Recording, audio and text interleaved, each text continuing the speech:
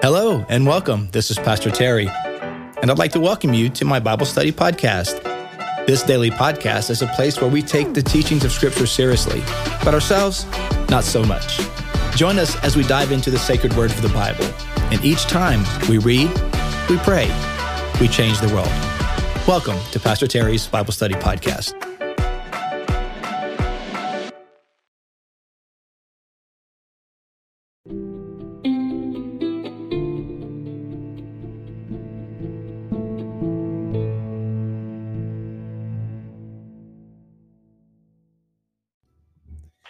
Hello, everyone, and welcome to today's podcast. It is May 1st, Monday, May the 1st, new month. Crazy, right? So welcome to new week, new month. And so this week here's a programming note. This week will be the last week for a few months that I'll be on video, on live. Starting next week, I'm going to go to audio podcast only. So if you're on Spotify or Apple Music or wherever you're listening to the podcast, it's not going to really affect you at all. If you're used to being online live, it will affect you a little bit because I won't be on. So the audio will be available generally by 8 o'clock, depending on what my schedule looks like moving forward. But my schedule's going to get a little crazy here starting next week, so it's just going to be easier to drop the video piece and just go to audio. So if you hopefully you know how to access the podcast, but if you don't, email me or give me a call and I can help you out with that. But it's pretty easy. It's on, if you just go to Apple Music or, again, Spotify or Google Play or wherever you get your podcast, or Anchor, just go to the Anchor.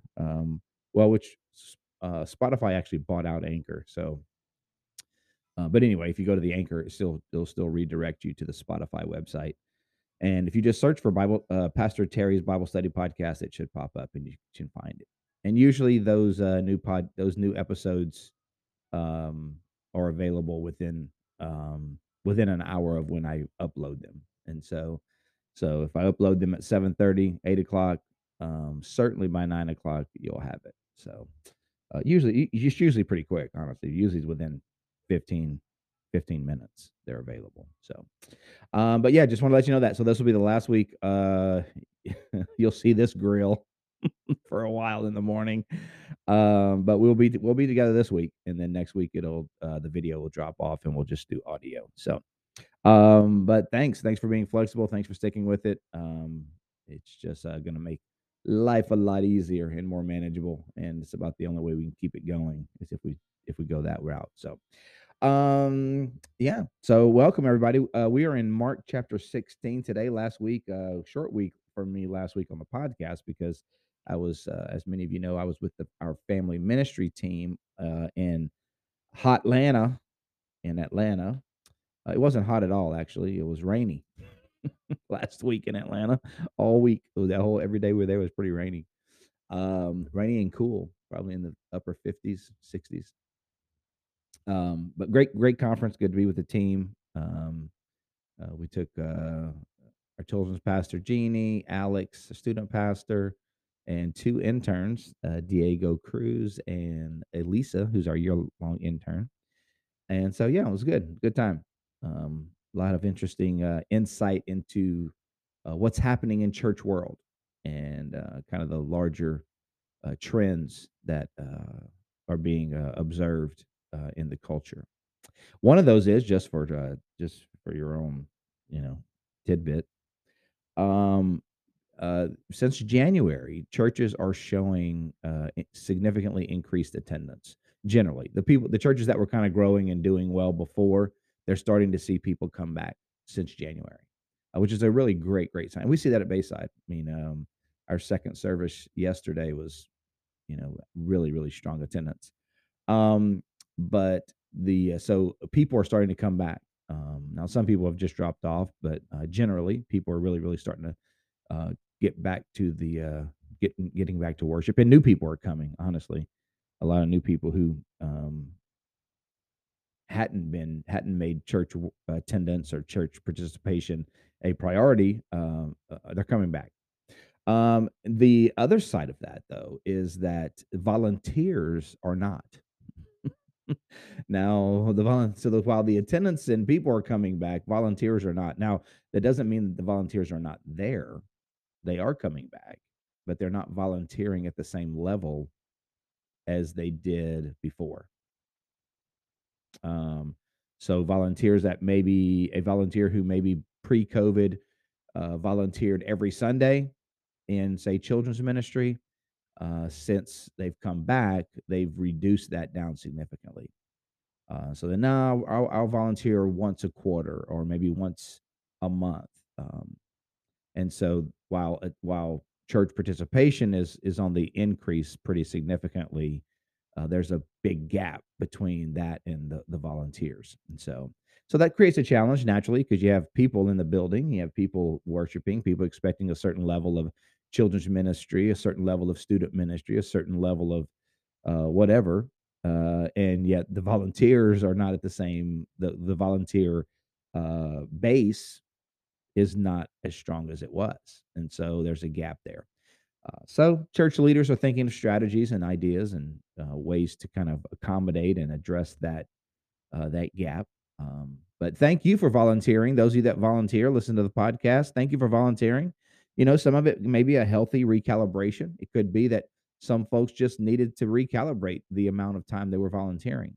But some people weren't doing jack before and ain't doing jack now. So, but anyway, so yeah. So, but thank you guys for that. So this interesting, just tidbit of information. Attendance is definitely back on the increase. Now I can't say that it's a net gain in terms of like, or do we have a net gain of people coming back to church now relative to post COVID? I don't know that. I would suspect on total probably not yet. But at least it's trending back from where it was during COVID, which was essentially zero. So, but it is moving. It is coming back rapidly. So that's great news. So it's awesome. So thanks for your volunteering. All right, let's dive into it. Mark chapter 16. Now, Mark chapter 16, if you saw it on the Facebook page, you saw, and even if you saw the podcast, kind of brought up an interesting issue because chapter 16 of Mark brings up an issue. Depending on which translation of the Bible you read, I'm reading this is the NIV that I'm reading, and you'll notice in my Bible, I don't know about in yours, but after verse 8, starting in verse 9, so verses 9 through 20 are in italics. They're italicized, right? So verses 1 through 8, regular font, consistent with the rest of the text. But beginning in verse 9, there's a little parenthetical note there, and the rest of the chapter is italicized. And so we'll talk about that, verses 9 through 20. It brings up an interesting question relative to the authenticity of manuscripts. And honestly, let's just talk about what do you do with that? How do you handle it? It's a reality. So what do you do with it? All right, let's do it. You know what we do? We read, we pray, we change the world. Mark chapter 16. When the Sabbath was over, Mary Magdalene, Mary the mother of Jesus, and Salome brought spices so that they might go to anoint Jesus's body. Very early on the first day of the week, Sunday, just after sunrise, they were on their way to the tomb, and they asked each other, "Who will roll away the stone from the entrance of the tomb?" They're like, "How are we going to get to him? There's a stone in front of the tomb." But when they looked up, they saw that the stone, which was very large, had been rolled away. As they entered the tomb, they saw a young man dressed in a white robe sitting on the right side, and they were alarmed. "Don't be alarmed," he said. "You are looking for Jesus of Nazareth." Okay, so that by that definition, we know that it's not Jesus speaking because he says, "You're looking for Jesus." So presumably he's not him, right? He's an angel. You're looking for Jesus Jesus the Nazarene, who was crucified. He has risen. He is not here. See the place where they laid him. But go tell his disciples and Peter, he is going ahead of you into Galilee. and there you will see him, just as he told you." Trembling and bewildered, the women went out and fled from the tomb.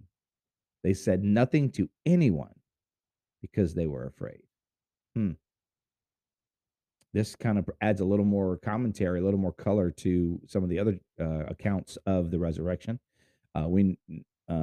We know that. Well, first of all, Mark tells us in particular which three ladies were there. We knew Mary Magdalene, but in some of the translations, it says Mary and the women were there. Blah blah. But this says Mary Magdalene, Mary the mother of James, and Salome brought spices. So here we have specific names mentioned of who actually were the three women who went to the tomb.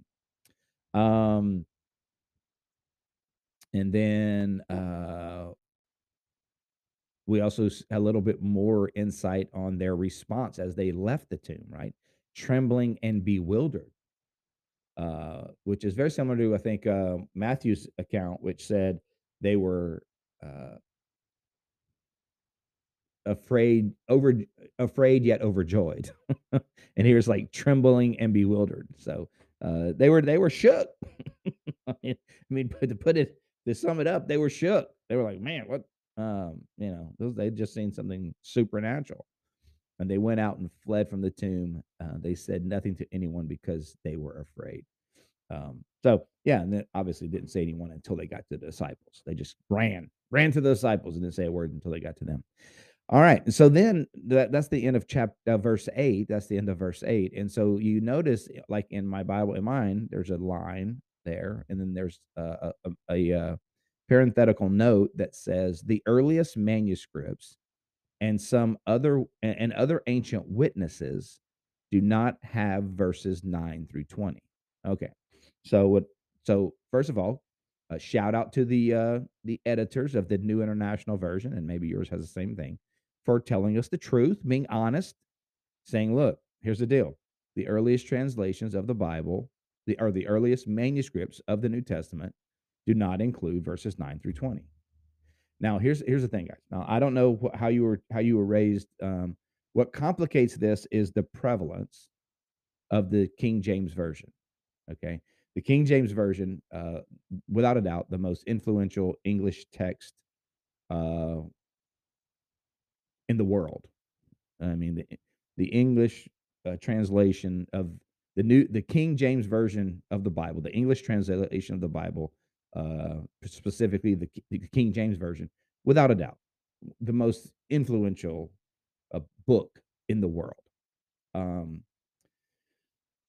at the time that the King James version was translated into English, uh, there weren't as many manuscripts accessible to those translators as there were after the King James version was translated. Okay, so the way biblical translation works is um, there are fragments. Most of the ancient transcripts of the ancient manuscripts of the New Testament are in fragments, thousands, 10,000 New Testament fragments, a lot, a lot of fragments.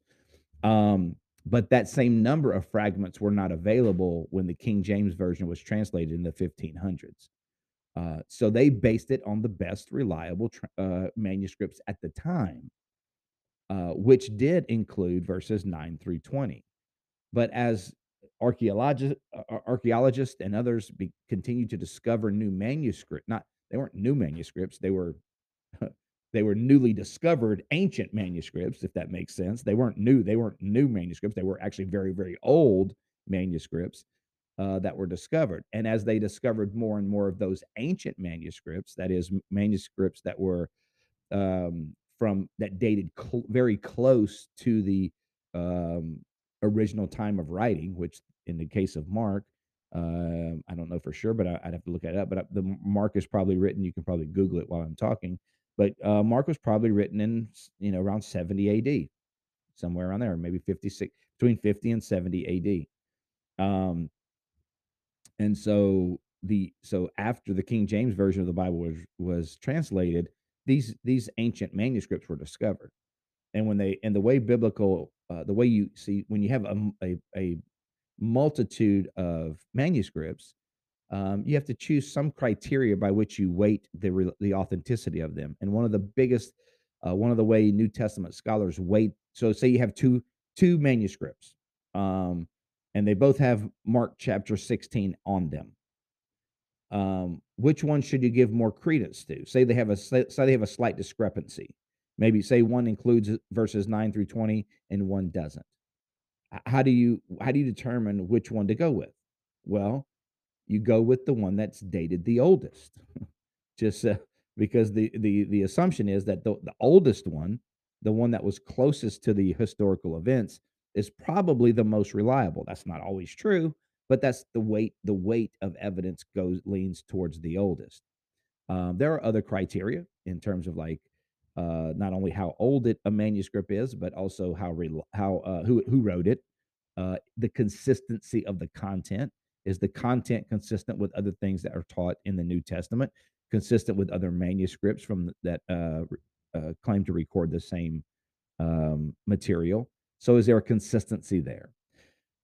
So, all that to say, when the if the like the King James version probably would not, maybe a newer translation would, or a newer edition of it would, but an ancient King James version would not even italicize this portion.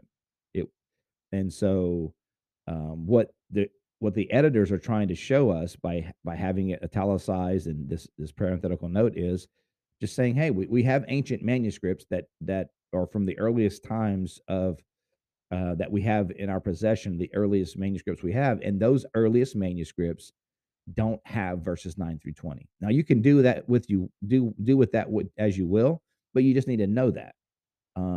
And so what does that mean?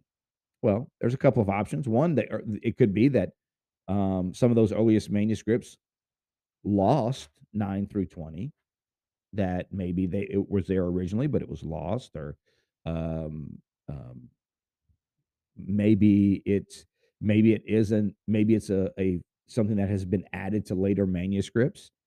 And so who knows? Um, the way I approach this is, especially these kinds of portions of scripture, and there's very, very few. This is probably the most significant. One is most of what you're going to find in verses 9 through 20 is absolutely found somewhere else in the New Testament. So it's a non-issue. And I mean, when it turns in terms of how it affects your faith and the living out of your faith, it's basically almost word for word consistent with a ton of other things or other gospel writers. And so let's read it together, and I'll show you some of the things that we're talking about. So, verse 9: When Jesus rose early on the first day of the week, he appeared first to Mary Magdalene, out of whom he had driven seven demons. That's recorded elsewhere. She went and told those who had been with him and who were mourning and weeping. When they heard that Jesus was alive and that she had seen him, they did not believe it. That's also recorded elsewhere. Afterward, Jesus appeared in a different form to two of them while they were walking in the country. They returned and reported it to the rest, but they did not believe but they did not believe them either. Well, that could very well be the account of the Jesus appearing on the road to Emmaus, which um, was recorded in the Gospel of Luke. So no new material there per se. Later, Jesus appeared to the 11 as they were eating and rebuked them for their lack of faith and their stubborn refusal to believe those who had seen him after he had risen. Um, Also, nothing new. He said to them, "Go into all the world and preach the gospel to all creation." Matthew 28, nothing new there. Whoever believes and is baptized will be saved, but whoever does not believe will be condemned. And these signs will accompany those who believe. In my name, they will drive out demons, they will speak in new tongues, they will pick up snakes with their hands, and they will drink, and when they drink deadly poison, it will not hurt them at all. They will place their hands on the sick people, and they will get well. Now, that portion, most of that we find in other places. Um, in my name, they will drive out demons. Yes, Jesus said that. They will speak in new tongues. That's also in the book of Acts.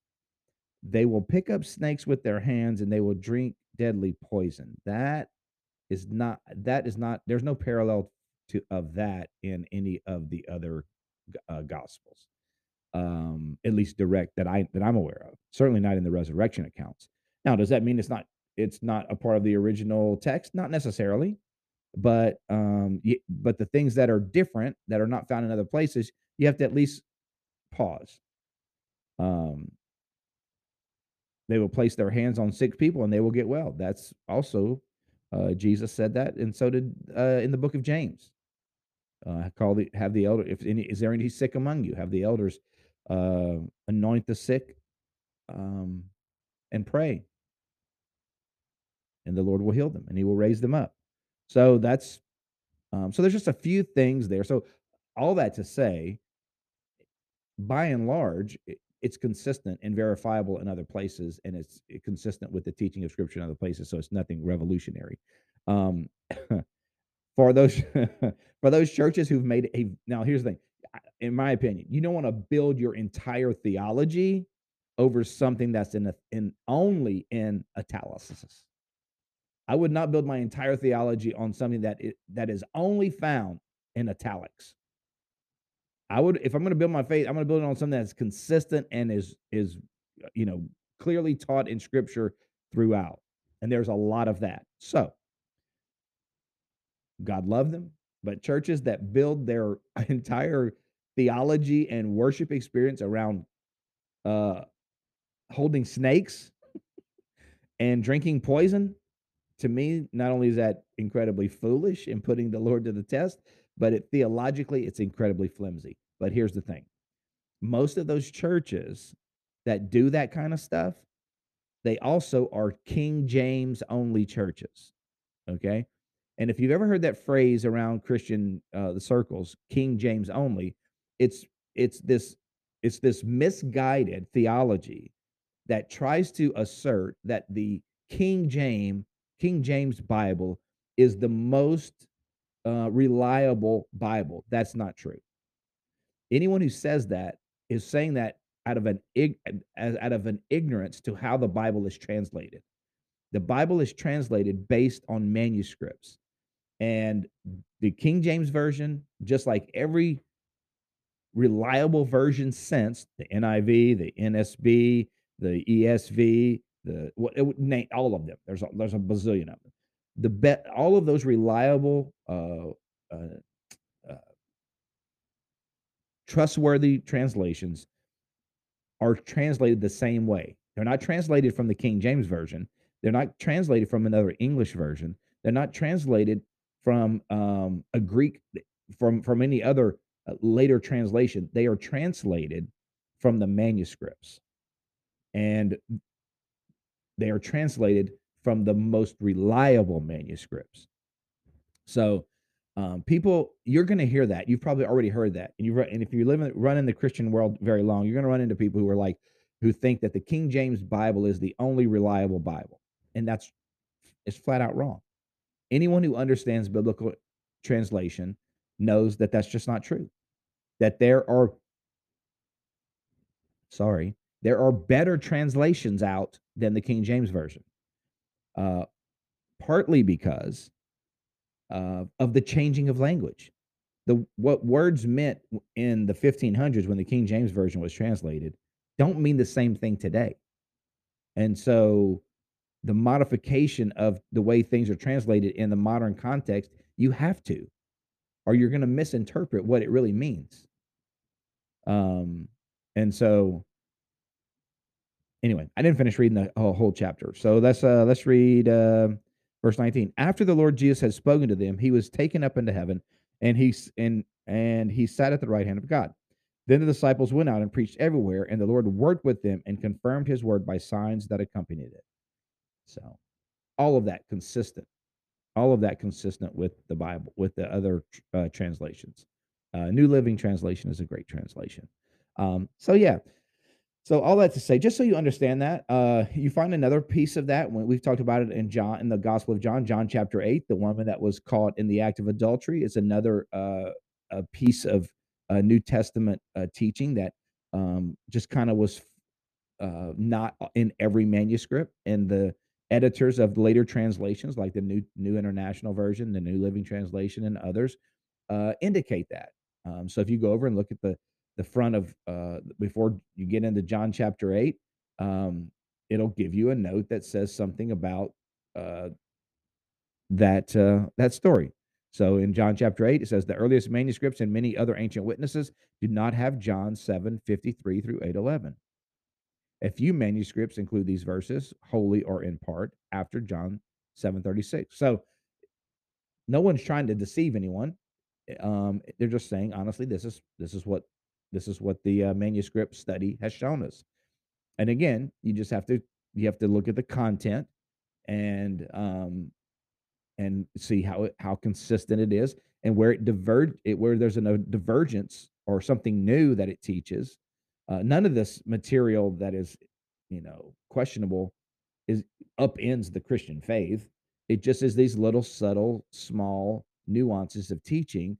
And before you stake your entire theology on it, you just want to think it through and make sure that it's consistent with the teachings of Scripture in other places.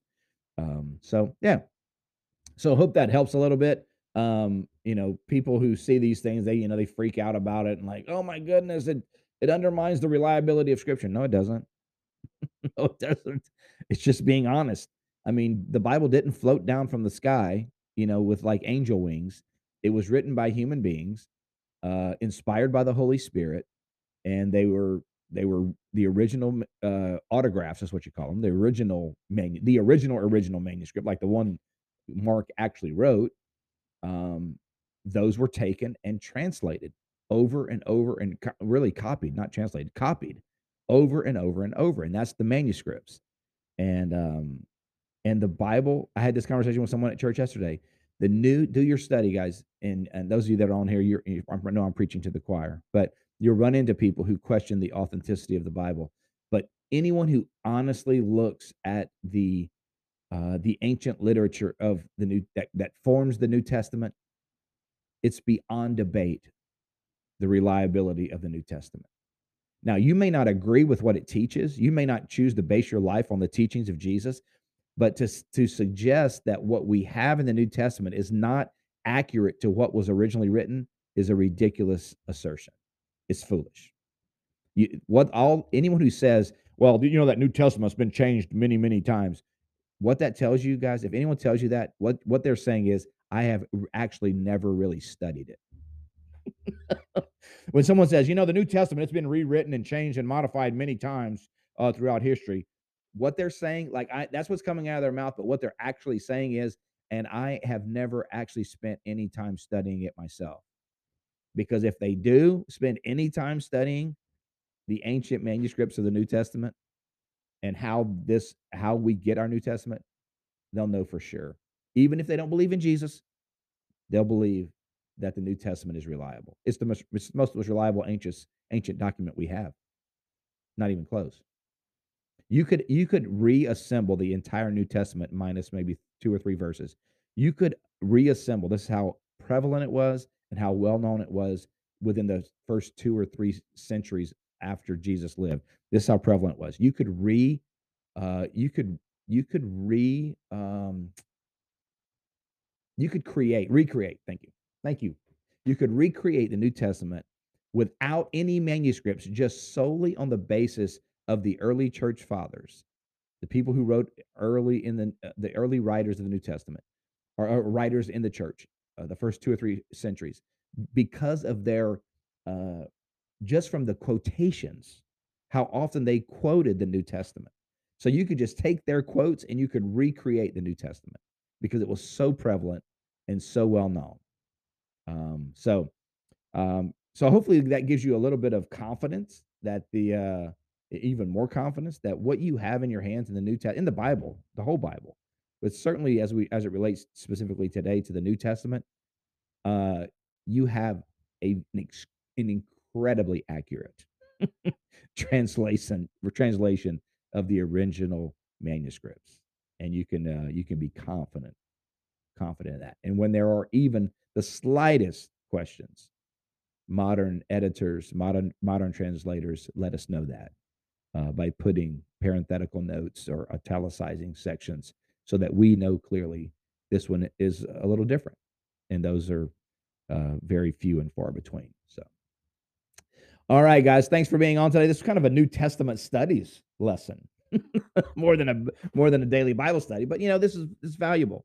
It's interesting because like I said, I just had this conversation with someone in the lobby yesterday whose son was asking questions and really just trying to throw bombs, interpretation bombs at the reliability of the New Testament. And so we're just having this conversation in the lobby yesterday. So hope this is helpful for you and encourages your faith.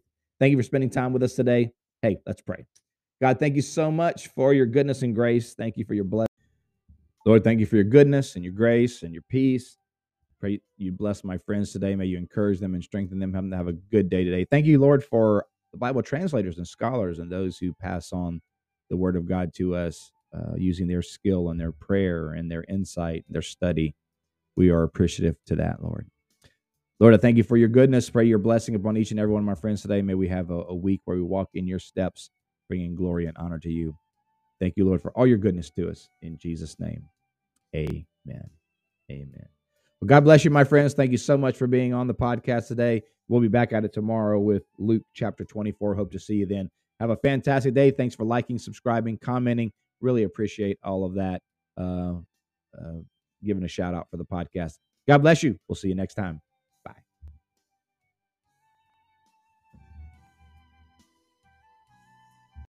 Thank you for joining me on today's podcast. I hope you enjoyed the show. If this episode has been an encouragement to you, take a minute to subscribe or comment or share it with your friends. You can find me, Pastor Terry, and Bayside Church on all social media platforms. You can find Bayside at Bayside Church SH. Until next time, remember, God's word is true. Everything else is merely commentary. God bless you. We'll see you next time.